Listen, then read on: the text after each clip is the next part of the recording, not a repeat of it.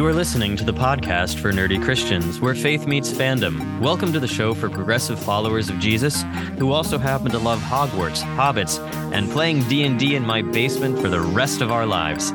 This is Season 5, Episode 9, Dungeons and Disciples. I'm Adam Thomas, and I'm very happy to be sitting across the internet from Carrie Combs. Hey, Carrie. Hey, Adam. Hey, you and I are both wearing our priest clothes as we record today. Oh, yeah, because we're in our offices. We are in our offices.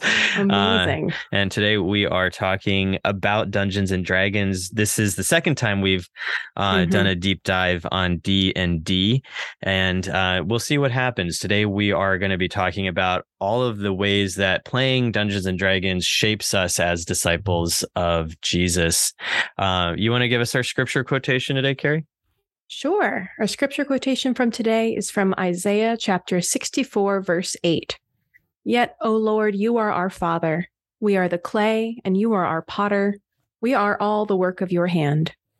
And our quotation from Nerd Canon comes from an interview with Matthew Mercer, the dungeon master of the probably arguably most famous actual play Dungeons and Dragons game online, Critical Role. Matthew Mercer says, role-playing games have been a huge part of my life and a huge part of my training as a performer, learning social skills, meeting friends, and being a generally competent person. So I owe a lot to role-playing games.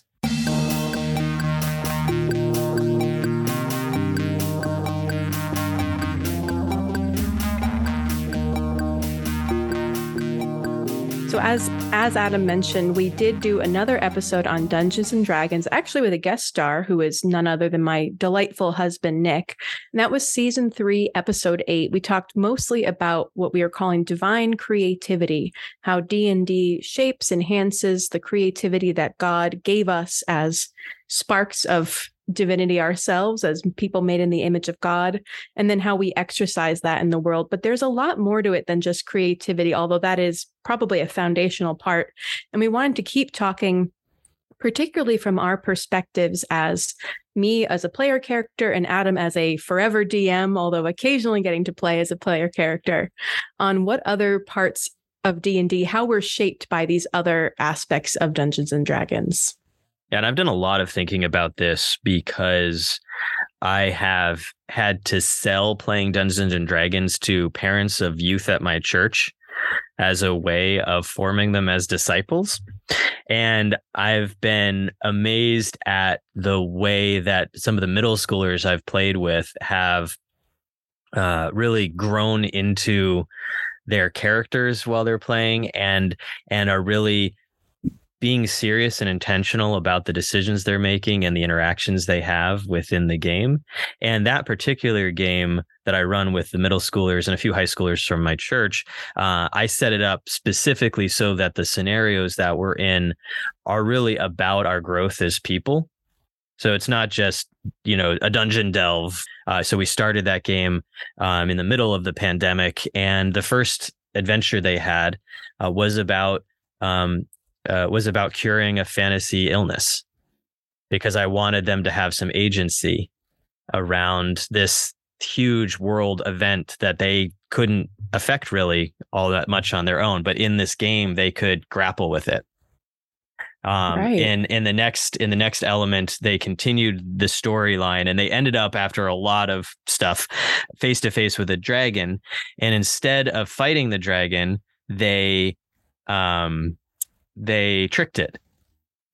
And so they ended up going on a path of nonviolence with this dragon when they could have easily just, rolled initiative and fought the dragon. They went a whole nother way. And it was really amazing to see them over the course of a couple of sessions decide not to fight, but to decide another way. So watching these kids grapple with a lot of this stuff within our game reminds me of all of the reasons why I play Dungeons and Dragons, beyond just this is a lot of fun and I like to hang out with my friends. I have grown so much in the last, 7 years since I started playing D&D. And now I wish, of course, that I had started playing D not 7 years ago, but when I was 7. Well, and what I like about how you phrase that is you are doing this as both a social opportunity, fellowship, what we call in the church, which is just Christians hanging out together and building up that, beloved community that we spoke about last episode. But you're also tailoring the adventures to this group of people, where they are in their life and where they are, as you said, in the world, and what kind of adventures might be helpful for them. It shows a great deal of empathy on your part to understand how they might be able to be formed through this game. Part of what's important about formation is having it be a lifelong endeavor, not just we go to Sunday school, then we graduate, and that's it. That's all we are. We are perfectly formed as disciples and we're done. But engaging that process throughout your life, and part of a good formation leader is knowing where people need to grow and how to invite them into that. And that's precisely what you're doing with this group of middle schoolers. You're practicing empathy and understanding. When you started playing D&D, Carrie, what was the first kind of aha moment you had about realizing that D&D was going to support your life as a disciple of Jesus?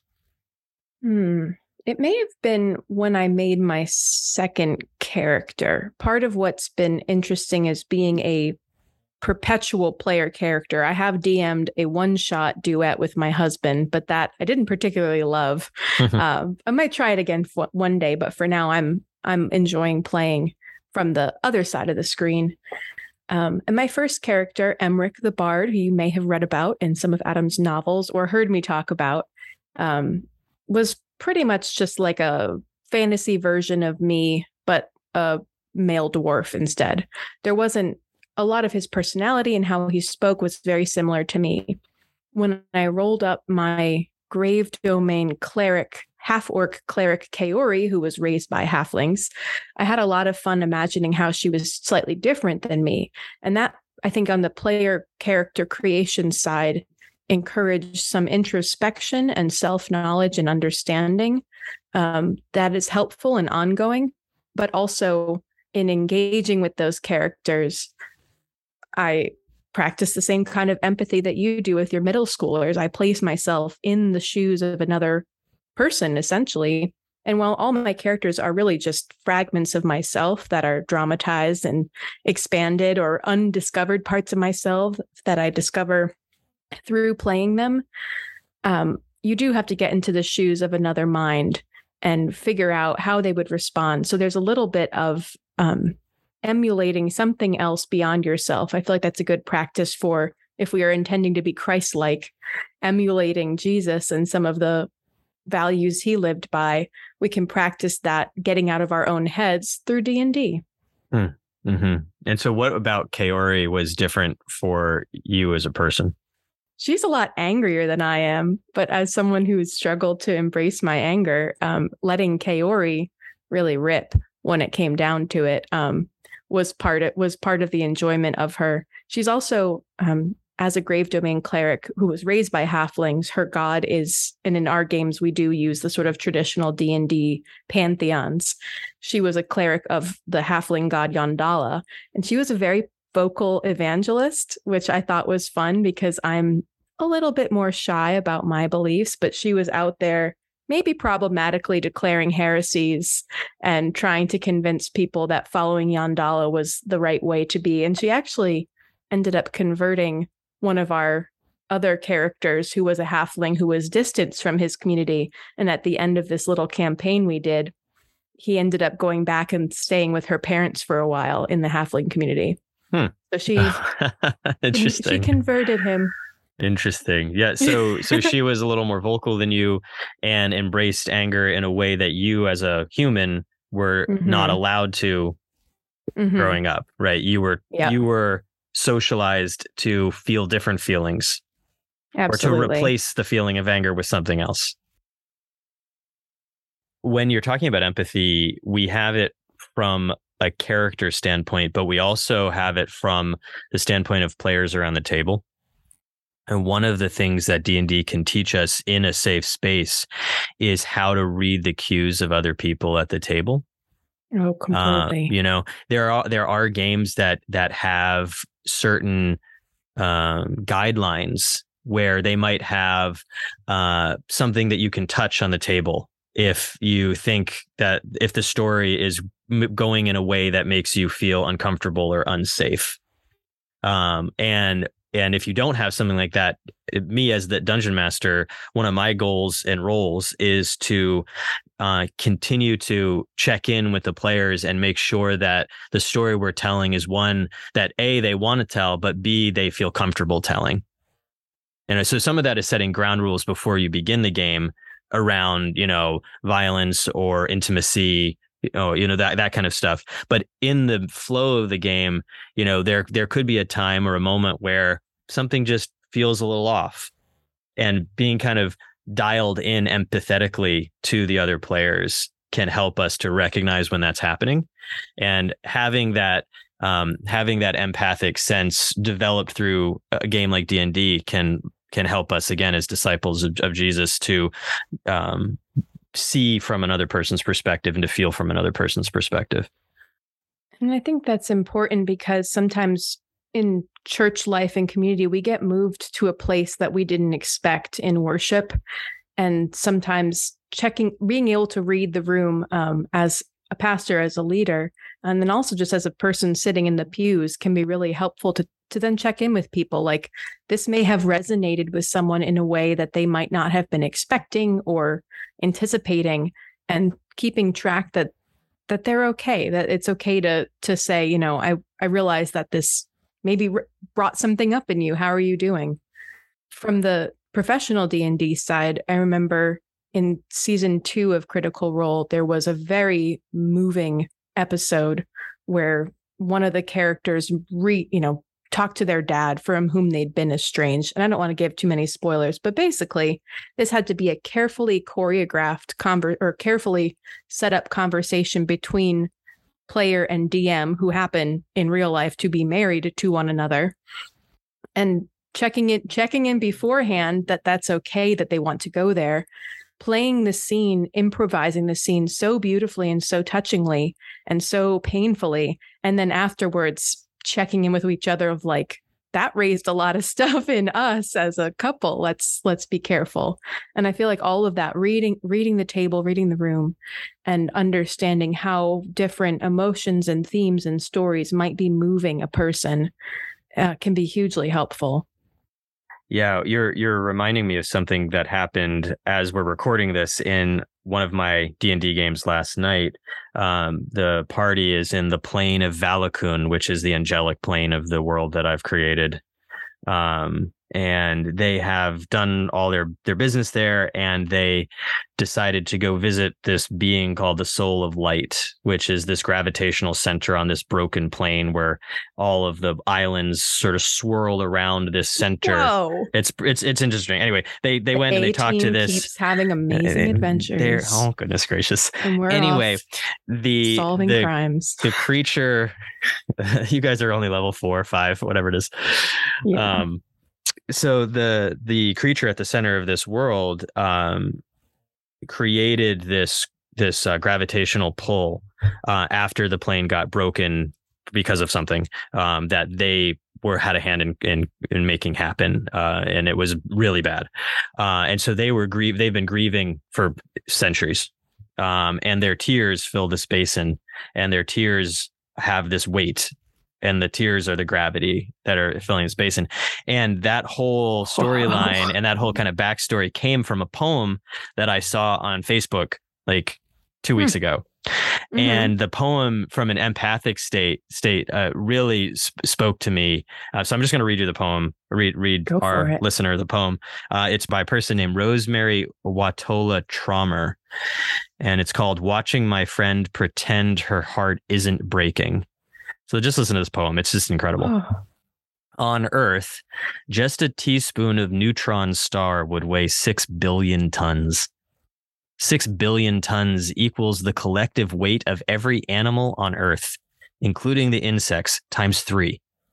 6 billion tons sounds impossible until I consider how it is to swallow grief. Just a teaspoon, and one might as well have consumed a neutron star. How dense it is. How it carries inside it the memory of collapse. How difficult it is to move then. How impossible to believe that anything could lift that weight. There are many reasons to treat each other with great tenderness. One is the sheer miracle that we are here together on a planet surrounded by dying stars. One is that we cannot see what anyone else has swallowed. So that poem really, really spoke to me, and it launched me into this creation of this plane, and how this plane, forms around this grieving, what's called an Empyrean in D&D, but a big angelic creature that's not a god, because I don't have gods in my world. Yes, but that's a whole other story. But from an empathic standpoint, I was trying to get into the space of this character that had kind of inadvertently caused a genocide. When this creature thought that they were doing the right thing, and then something horrible happened instead, and to be able to get into the headspace of a being like that, and to speak from that creature's persona when interacting with the characters, is a real gift that I get to have as a DM. Anyway, I thought that poem was phenomenal. Absolutely. And the creativity, we've talked about that before, but also the ability to incorporate things from all sources as part of your storytelling, I think is another skill that we are shaped by D&D. Part of the Christian journey and sharing our own stories and the story of Jesus is we have to be creative about it. We have to be able to tell the story in a way that's compelling, that's true, that's authentic to who we are and what we are. And that involves taking all of us, the things we've read, the things we've wondered about, the places we've been, and making it into a story that is compelling and shareable. And the storytelling aspect of D&D, which of course is the heart of the whole venture, is bar none the place where Dungeons and Dragons connects so closely with Christianity, I think, because we are what a lot of people have called a storied people. We grow from the stories that we read in the Bible, and the people who wrote those stories down were formed by those stories told orally for generations. And one of my favorite lines of scripture is the very last lines of the Gospel according to John, where the writer of John sort of randomly goes into the first person for the last line of the gospel and says something to the effect of, these stories are written down so that you may believe in Jesus, but they're not all the stories of Jesus. I suppose that if I tried to write down all the stories of Jesus, the world could not contain the books that would be written. A million alien gospels. Right. See, season 4, episode something. Hey, well done. But I've always thought of, you and me and everyone being those books that couldn't be written, that we haven't written down yet, that we're continuing to share this story in new ways, in old ways. And as we tell this story, we are also living the story. That the story of the gospel might have, in the canon of scripture, might be closed, but the story of God continues to be told. And when we tell stories in Dungeons and Dragons, we're telling it in a very particular way. I, as the DM, am not an adversary of the players, right? We are telling this story together, collaboratively. And I can't think of a better analog for how we exist in community as a church than collaborative storytelling. Are you saying that you as a DM are like God, inviting the player characters, i.e. us, into a collaborative story with various scenarios that are not predestined or predetermined, but okay, my metaphor is running out. Why don't you tell me what you mean by that? I'll let you say that so that I'm not comparing myself to God.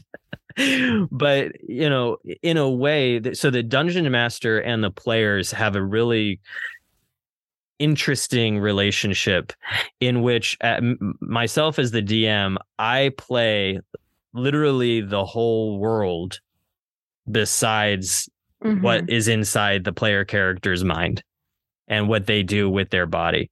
I am the sky and the ground and the and all of the people that they interact with and the moss that they talk to. Oh boy, do they talk! And the truffle mushrooms. And the truffle. So we don't have a druid in the current game that Carrie plays in. So there's less talking to animals in this game. It's also set in a city, so it's a little harder to find wildlife to talk to. Find some rats. I guess my lizard would probably just eat them anyway. Yeah, probably. Yes. Speaking to all parts of the creation, using spells like speak with animals. Right. So as the dungeon master, I fill this whole world with what it is, but I don't necessarily know what is there in the world until a player says, hey, I look over there. What's over there? And then in my mind, I have to create what's over there. I don't have it all completely designed. It's not like the whole world is formed. Right. And then you all just sort of drop into it. As you walk, the world is created in front of you. And I do a lot of improvising because I have notes and I do all kinds of world building, but I don't know exactly what's going to happen. I'm prepared, but not to that degree. Well, and there's another skill you just named, improvisation and flexibility. The flexibility of the DM, as you mentioned, and then I guess for me as a player, practicing the empathy of being in another person's shoes, but also none of it's scripted. You might have parts of your backstory you're thinking up and ahead of time, but in the moment, something might come to you. And there's a little bit of like a almost Quaker discernment of speaking what the spirit is moving in you in the moment of that improvisation, and having the ability to say, no, this is important right now. I'm going to voice this. And just the act of improvising with another group of friends in this collaborative story endeavor is another skill that I think I was never taught. And I know there's other places to learn it, but I have found it incredibly helpful because sometimes I have to think on my feet, especially as a priest of the church, when people are asking me tough questions or they find out what I do for a living and they want to talk my ear off about their experiences or lack thereof with church. And part of practicing improv is thinking on your feet and being able to respond in the moment. All of that is helpful for people who are leading communities and people who engage in those communities. The collaborative nature that you're talking about is so intensely important to this whole endeavor of Dungeons and Dragons, and also just our lives of faith in living in community, because the collaborative muscles that we have need to be developed. I don't think, at least personally, I am not. I have had to develop my collaborative sense, and nothing has developed that sense more than Dungeons and Dragons. Because as the dungeon master, I could set you all on some train tracks and then just run you through a story. But that's not very fun for the players. It's much more fun to kind of have a general idea of what a story might look like, and then have the players live in that story, wherever they might go. Well, we're going to do that. So in the game that we're playing right now, I might not have been quite ready for you all to go to the place that you're in now. Whoops. Right. Me No, neither, it's not a problem. not a problem that you're there, but that's responding with that flexibility into that collaborative space is really important. Again, being a dungeon master is not an adversarial position, because if I wanted to kill the party, guess what? Yeah, I could. So easy. Very easily. So that's not the point of my role as the dungeon master. My point is to help you all tell a really interesting, compelling, and fun story. And that story might actually dig up things in the players. As you were saying with the example from Critical Role, we've had that happen in our games. What you're doing as DM is you're building the community, you're creating a vessel, a container. That's part of what D&D is, and what we've spoken about, why, Adam has said that his kids aren't ready for D&D yet, because right now they can do all that collaborative storytelling without the rules and numbers and math of D&D. It's when we get older and we forget how to play that we need to kind of trick ourselves into doing it. So part of what Adam and my husband and all other DMs do is they create this container, this space for us to then play around in and build up this community. And I think one of the greatest things about doing that collaborative storytelling, particularly as a person of faith, is sometimes things don't go your way. So I joked that my character wasn't ready to go where we were going. We're infiltrating their old cult, so they're a little terrified, and that's part of how it goes. Sometimes it's one person's backstory being highlighted, and you might have an idea of what you wanted to do that session. And in the moment, you realize you can step back. You can let it be about them. You can let someone else's story lead. We joked that in our last campaign, all the stories were about Matt, one of our player characters. All the arcs were about Matt, but it worked great. And then it was interesting to see, my character's backstory got to be delved into. And we were going back to his homeland, and he had some time in the spotlight. And this gently taking turns on who is leading or who the story is kind of focused around, again, is practicing that compromise that you need in any community. When you have a well-functioning table of people who trust each other and like to be around each other, you are able to pass the baton back and forth so that the story does center around other people and you become a supporting character for a time. And then because the community is equitable, that baton ends up getting passed to you as well at some point, and the story revolves around you at that time. So yeah, I think that's a really important skill to learn also in our lives of faith and in our walks as human beings, is sometimes this isn't about me, and I can still support whoever it might be about. And you might even have more fun as a result. I'm always delighted when the story isn't about me. It's less pressure. And then I get to be that supporting role, and I love it. And it's so much fun to see someone else's story unfolding in front of me. And again, I guess for you as a DM, and as a faith leader, part of your role is to kind of keep an eye on the balance of who has the attention, who might have needs that aren't being met, what rules, regulations, suggestions, nudges might be put in place to bring it back into balance. And I know that can be a huge challenge for a table if one player is constantly kind of taking over and maybe exerting more force in the story than anyone else and not fitting that dynamic. And it's not to say you want a homogenous table, but you want a harmonious table, I guess, to go back to our Becky Chambers discussion from last time. Right, about harmony versus melody. Right. All you want one where all the voices are balanced and supporting each other. And as a DM, you're essentially the front line keeping that balance. Although I would say a savvy player would also do their best and encourage others to do that as well. We're not powerless. Right. And one of the ways as a DM to do that, to achieve that kind of balance, is to overlap the stories so that a part of one person's story ends up affecting somebody else's story at the same time, which is thankfully how life works. We can grow even when we're not the center of the story, or we can realize, wow, this is also about me. Even when I'm not the focus, I can still learn something. I can still participate. I don't have to take over. And that's all about collaboration and that flexibility. And it's a skill that we all need to learn, some of us more than others. And as the DM, one of my favorite things to do is to sit back and listen to the players talk to each other. There's been a handful of sessions where I have said the least of all of the people in the room. I'm thinking back to our first game when the whole party is on the beach after slaying their first dragon, when they're in the water plane. Oh, yeah. Right. And we had a whole session where it was like 2 hours of the players just talking to each other in character. And it was awesome. And I just sat there listening and taking notes and going, what am I going to do with all of these conversations?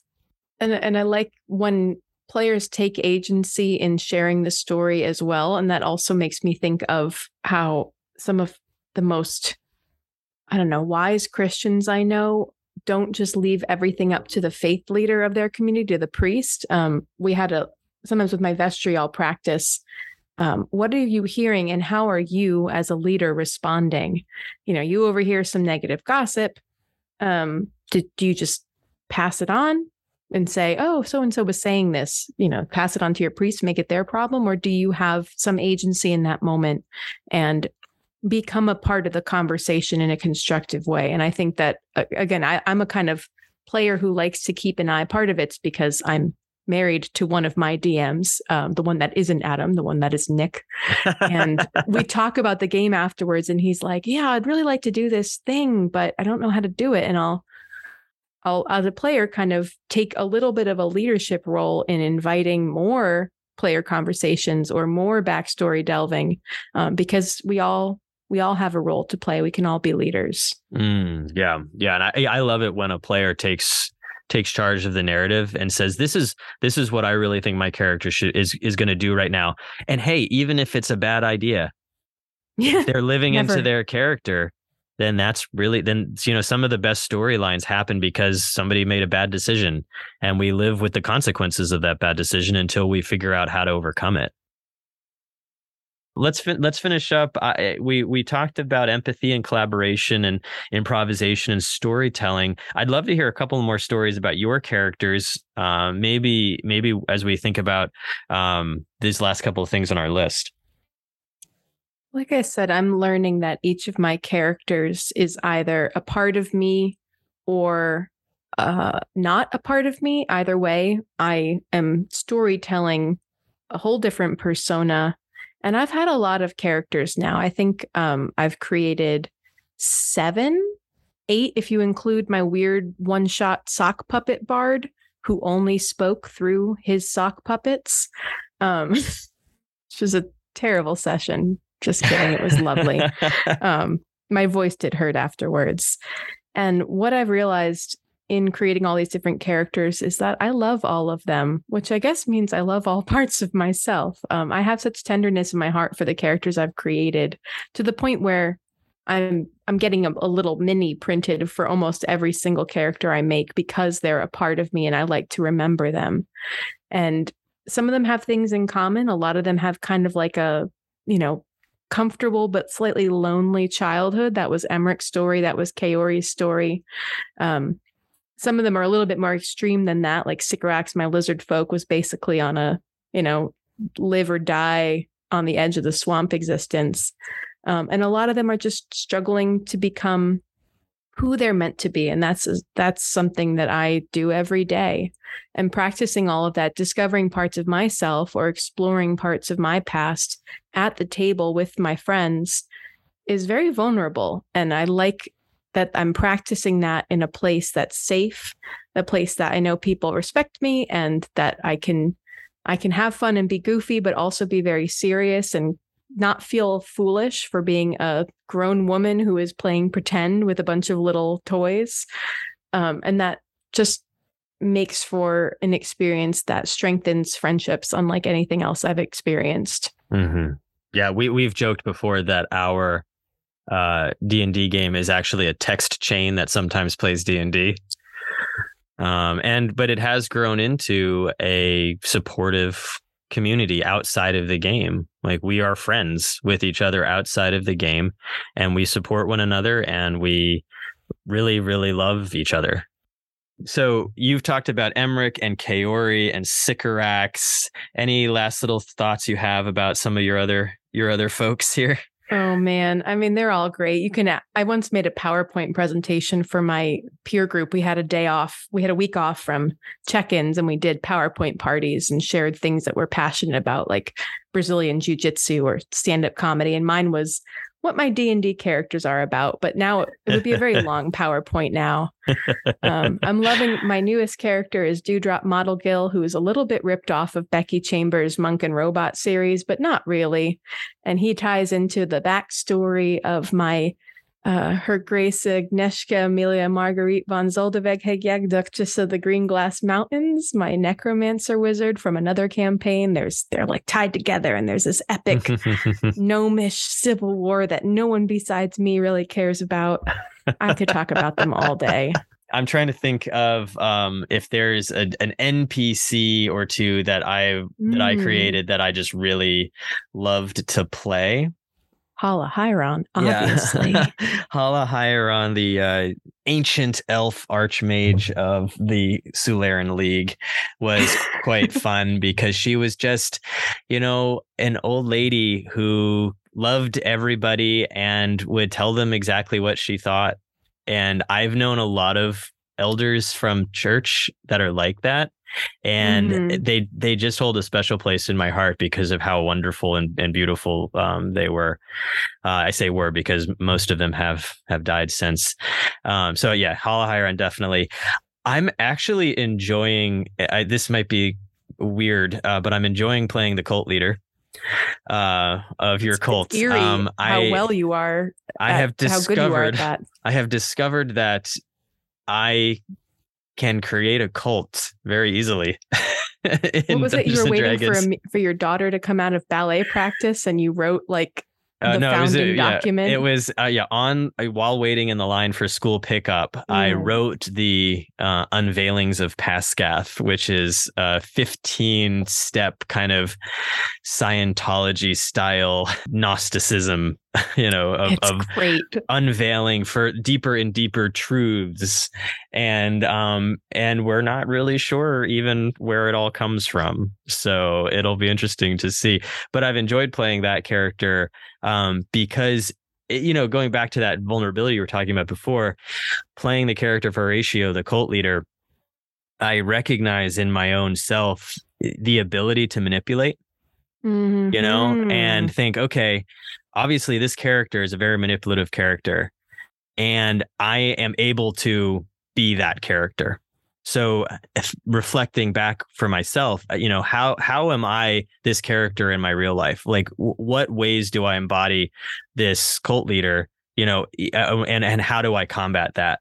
How do I lean back into the, that collaboration and empathy and away from the manipulation. So even playing villains, actually, I'm especially playing villains, helps me learn a lot about myself. And I've played a lot of villains in D&D, some of which were, world-ending demons. So they were a little bit easier to play because they're just so over the top.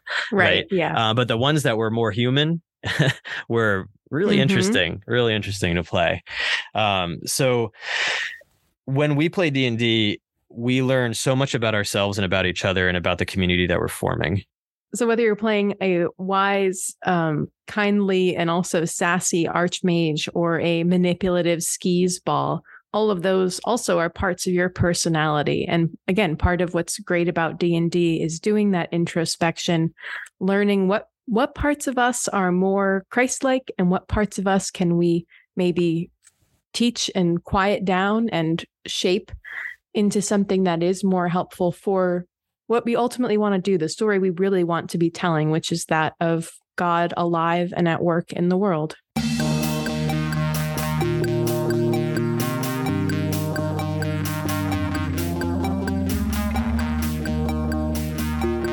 We are finishing The Long Way to a Small Angry Planet on this episode, and here's a recap of the end of the story. In the aftermath of Lovey's Cascade failure, grief-stricken Jenks flees in an escape pod, only to be hauled back in by Sissix and Kizzy. No one has come to the core to orient the newly booted up Lovelace until Pepper does. She understands Lovelace's predicament about staying aboard and being forever compared to the old Lovey.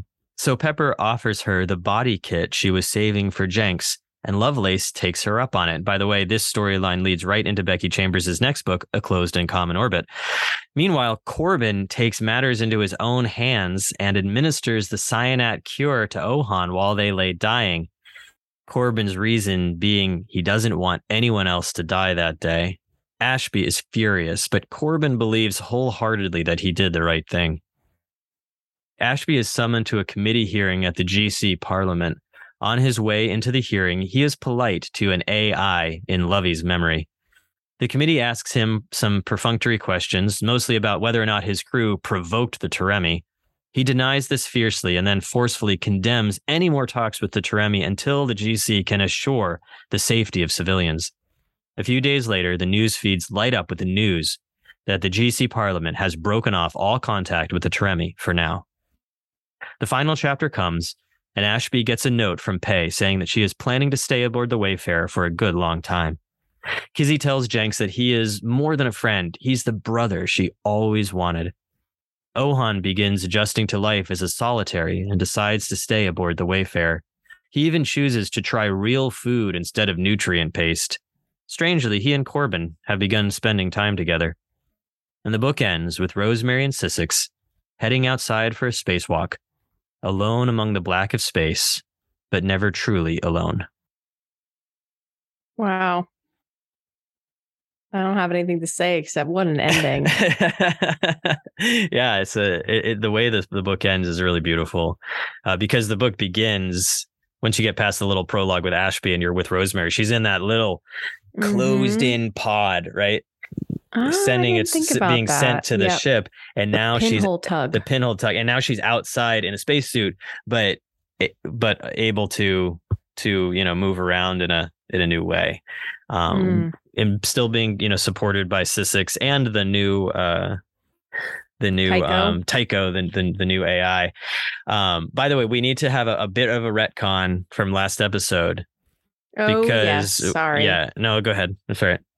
I don't remember what I messed up, but I know I messed up. Something about the cure? Yeah, so we had intimated in the last episode that Dr. Sheff... I intimated. I'm not trying to throw you under the bus here. Throw me under the bus. Carrie said that the Dr. Sheff administered the cure to Ohan during the punch when they're trying to stabilize after the Tremi attack. That's not actually what happened. Corbin administers the cure to Ohan in these chapters without Ohan's permission. I think because maybe I was just assuming story-wise, I think that would be a gentler kind of inevitability. Like, in order to save the whole crew, Ohan has to be cured so they can wake up and blah, blah, blah. Or so he can wake up, because he would wake up as a solitary. But no, instead, Corbin waits till everyone's out of danger, and not for Ohan's own good, but for the fact that the crew will be sad, sacrifices Ohan's bodily autonomy, which I think disturbs me on a level that's greater than I had even thought before. So my brain may have just been like, oh yeah, the cure gets administered during this crisis moment, which is still complicated. You sort of reimagine the story so that the cure actually has, so that violating Ohan's bodily autonomy from an ethical standpoint has an equally weighted good of saving the whole crew. Which I think, given our recent conversations, particularly around Roe v. Wade and bodily autonomy of people who can become pregnant, is not ethically okay. Would you, if someone has a kidney that matches another person, you wouldn't make them give up their kidney, or indeed all their physical organs, if it saved the lives of 50 people.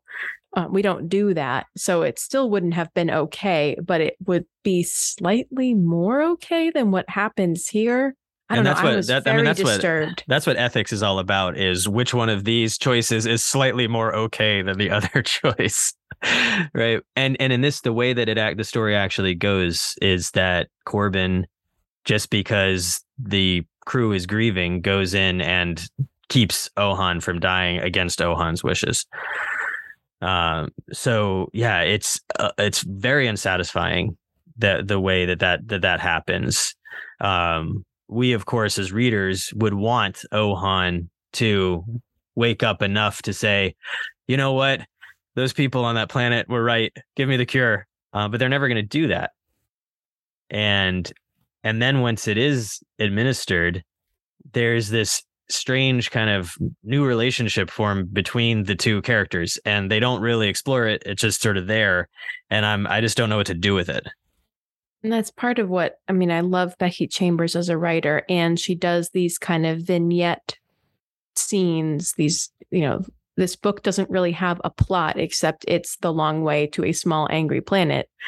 And I think I was very disappointed when I realized the next book was not Wayfarers Part 2. That's technically what it's called, but it's not about these characters. It's about Pepper and the the new Lovelace who becomes someone else in the process.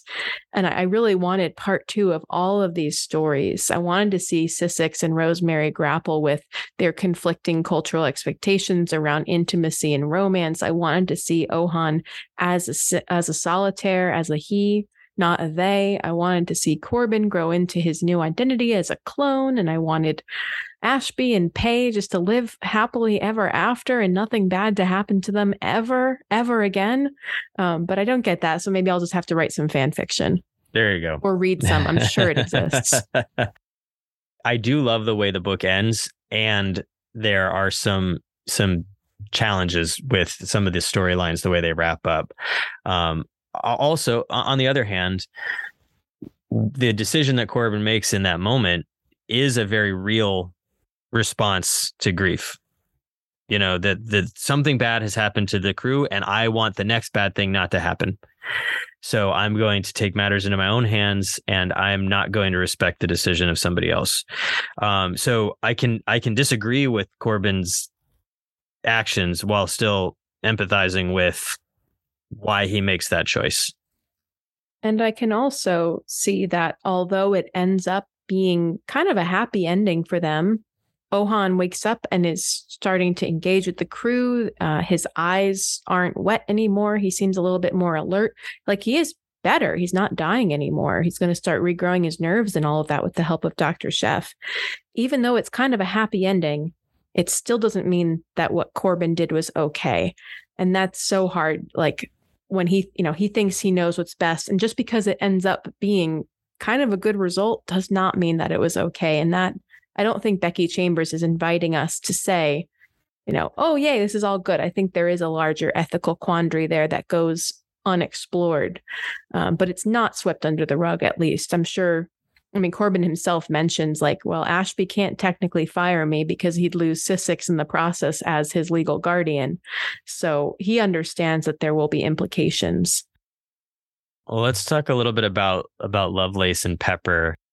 Pepper comes to the AI core, and this new version of Lovelace recognizes that something bad has happened, but doesn't quite know what.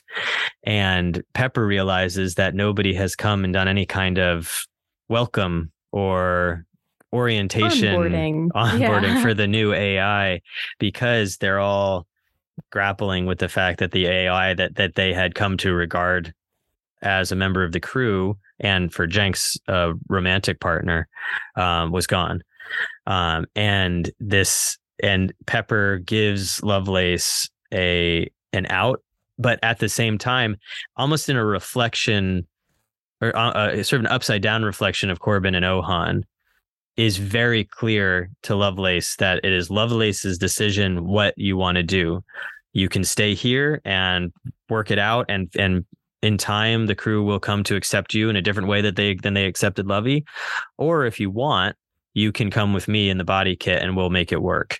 But we're not going to shut you down, which is Lovelace's first, like, wait, I could get, just completely shut down. No, Pepper says, this is your decision. You have the agency here. What do you want to do?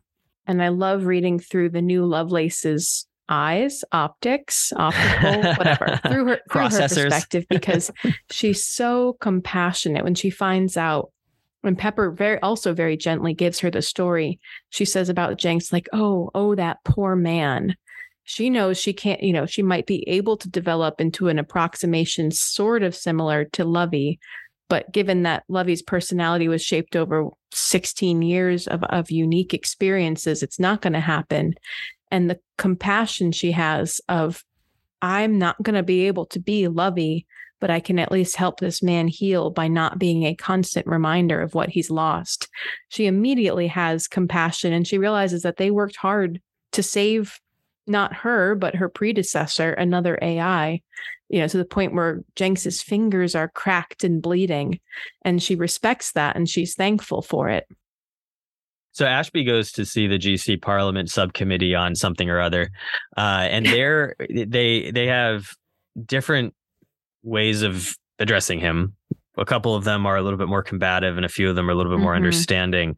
But I really like the way that Ashby as he's being dismissed, says, wait a second, I have something to say. He lays out for these politicians just what his crew experienced, at the border with the Teremi. In the GC's desire for this precious resource, they have realigned their priorities so that in a way that makes people less safe. I mean, how often in real life does that happen, where resources are seen as more important than people, or civilians end up getting hurt because of a conflict over land or whatever? The way that chapter ends, shows that Ashby's advocacy there actually moved the needle within the GC Parliament, because they did decide not to continue a relationship with the Teremi, despite all of the resource-based reasons why it would be a good idea. And the reason he does that, he comes all that way, is at the pushing of Rosemary. And although something good does come of it, she says earlier in the previous chapter, you're my captain, you're our captain. Someone needs to speak for us. So I don't care if what you say is of use to them or not, but I need to know you said something. So before he's an advocate, he's asked to be at the very least a witness to explain, Lovelace is dead. Lovey is dead. We were almost killed. Ohan was pushed to the brink of collapse. All of us have been through this harrowing experience. She just needs him to say something as her leader. And I think I was reminded of the role of a priest and pastor and teacher in that moment, of sometimes you don't think you have anything to offer. You don't think there's even words to say, but you have to say something and stand witness as part of something bigger. In this case, Ashby's the captain of this crew. He's kind of the figurehead, the moral and heart center of the ship. And for us as faith leaders, we are in so many ways a physical representation of God on earth, whether we like it or not. We are reminders that there's this larger story at play. And so when we place ourselves, it might not be comfortable for us, but we are speaking and witnessing the good and the bad at all times. I think what Ashby realizes is it's not about him, just like as priests, it's not really about us. And that can be a huge comfort when difficult things come our way, to speak into the moment.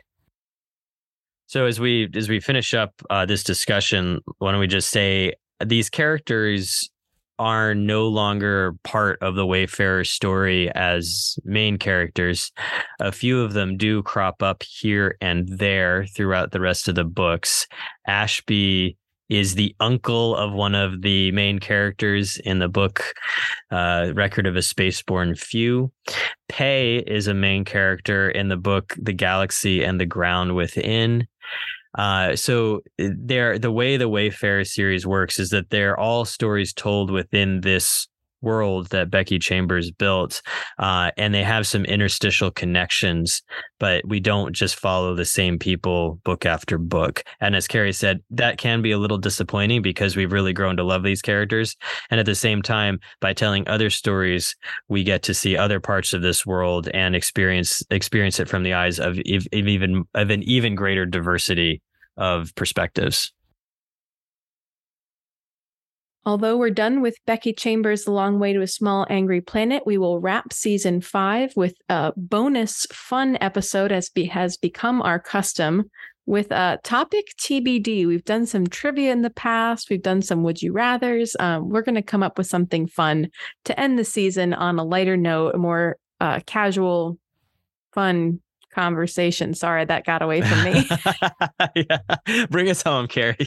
Thank you for listening to this episode of the podcast for Nerdy Christians. Please give us a rating or review on your podcasting app of choice so others can discover us too. You can find us at nerdychristians.com or on social media, facebook.com/nerdychristians, and on Twitter @nerdychristians, where I occasionally tweet bad memes. You can find Adam on Twitter @RevAdamThomas or on his website adamthomas.net. Plainer Steel, sequel to last year's Vampire Mist, is out now, where you too can banish despair with a dragon. And as always, you can find both of us right here on the next episode of the podcast for Nerdy Christians, where faith meets fandom. Every day is a chance to be formed as followers of Jesus, following in his footsteps. May you be shaped in ways that strengthen your discipleship. Practice your vulnerability, creativity, and empathy. Find your collaborative voice and throw yourself with the passion of a level 1 player character into the world God created and loves. Amen.